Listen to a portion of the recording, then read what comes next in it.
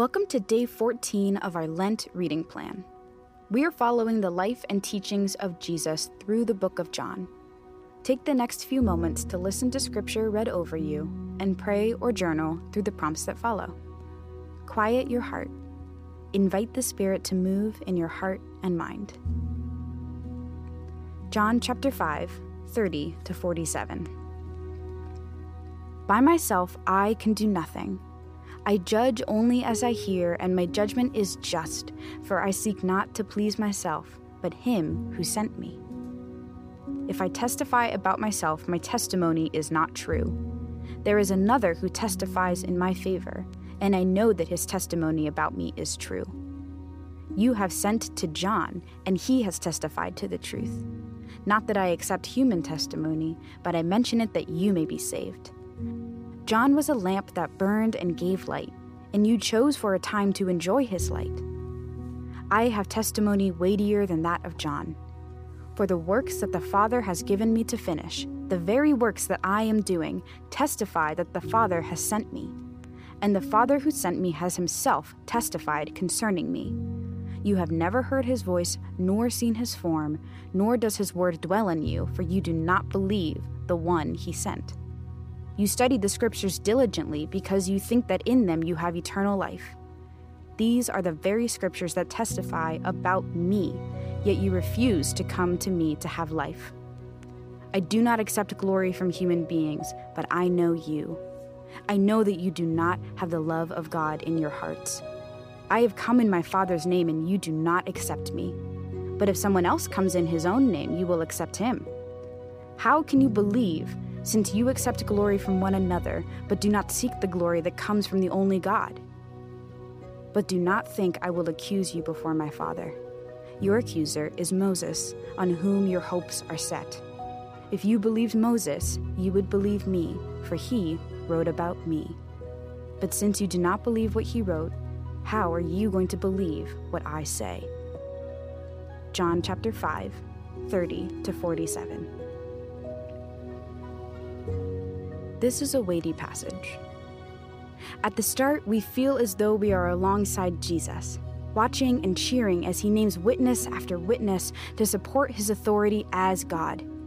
He cites God the Father, John the Baptist, the scriptures outlining his coming, and his own works as proof that he is indeed who he says he is. But then, he ends the passage with this heavy accusation at the Pharisees. I know that you do not have the love of God within you. I have come in my Father's name, and you do not receive me.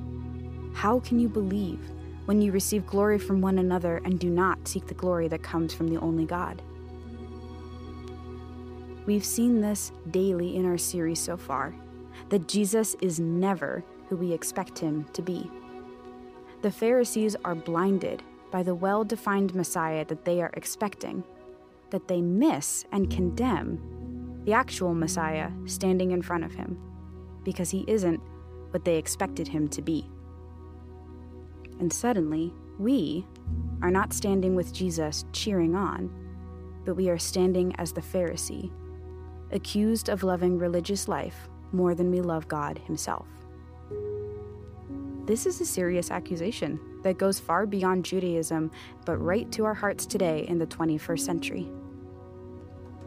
Take a pause here. What emotions or thoughts are coming up as you hear this? Invite God into this moment.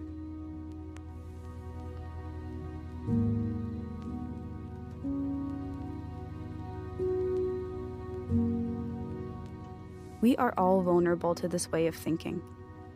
It's so easy to pursue what we think church and Christianity should be that we forget to pursue more urgently God himself. But here is the good news, the best news.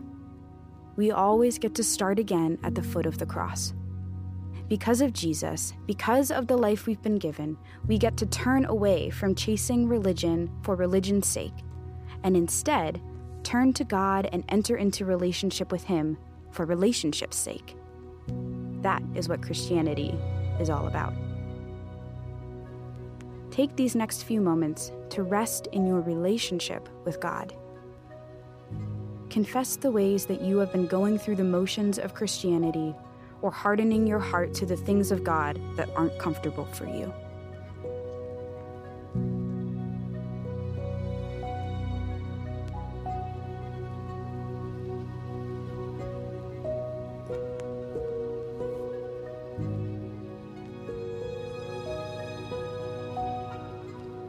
Let's close our time in prayer. Gracious, holy God, I come before you wanting just you.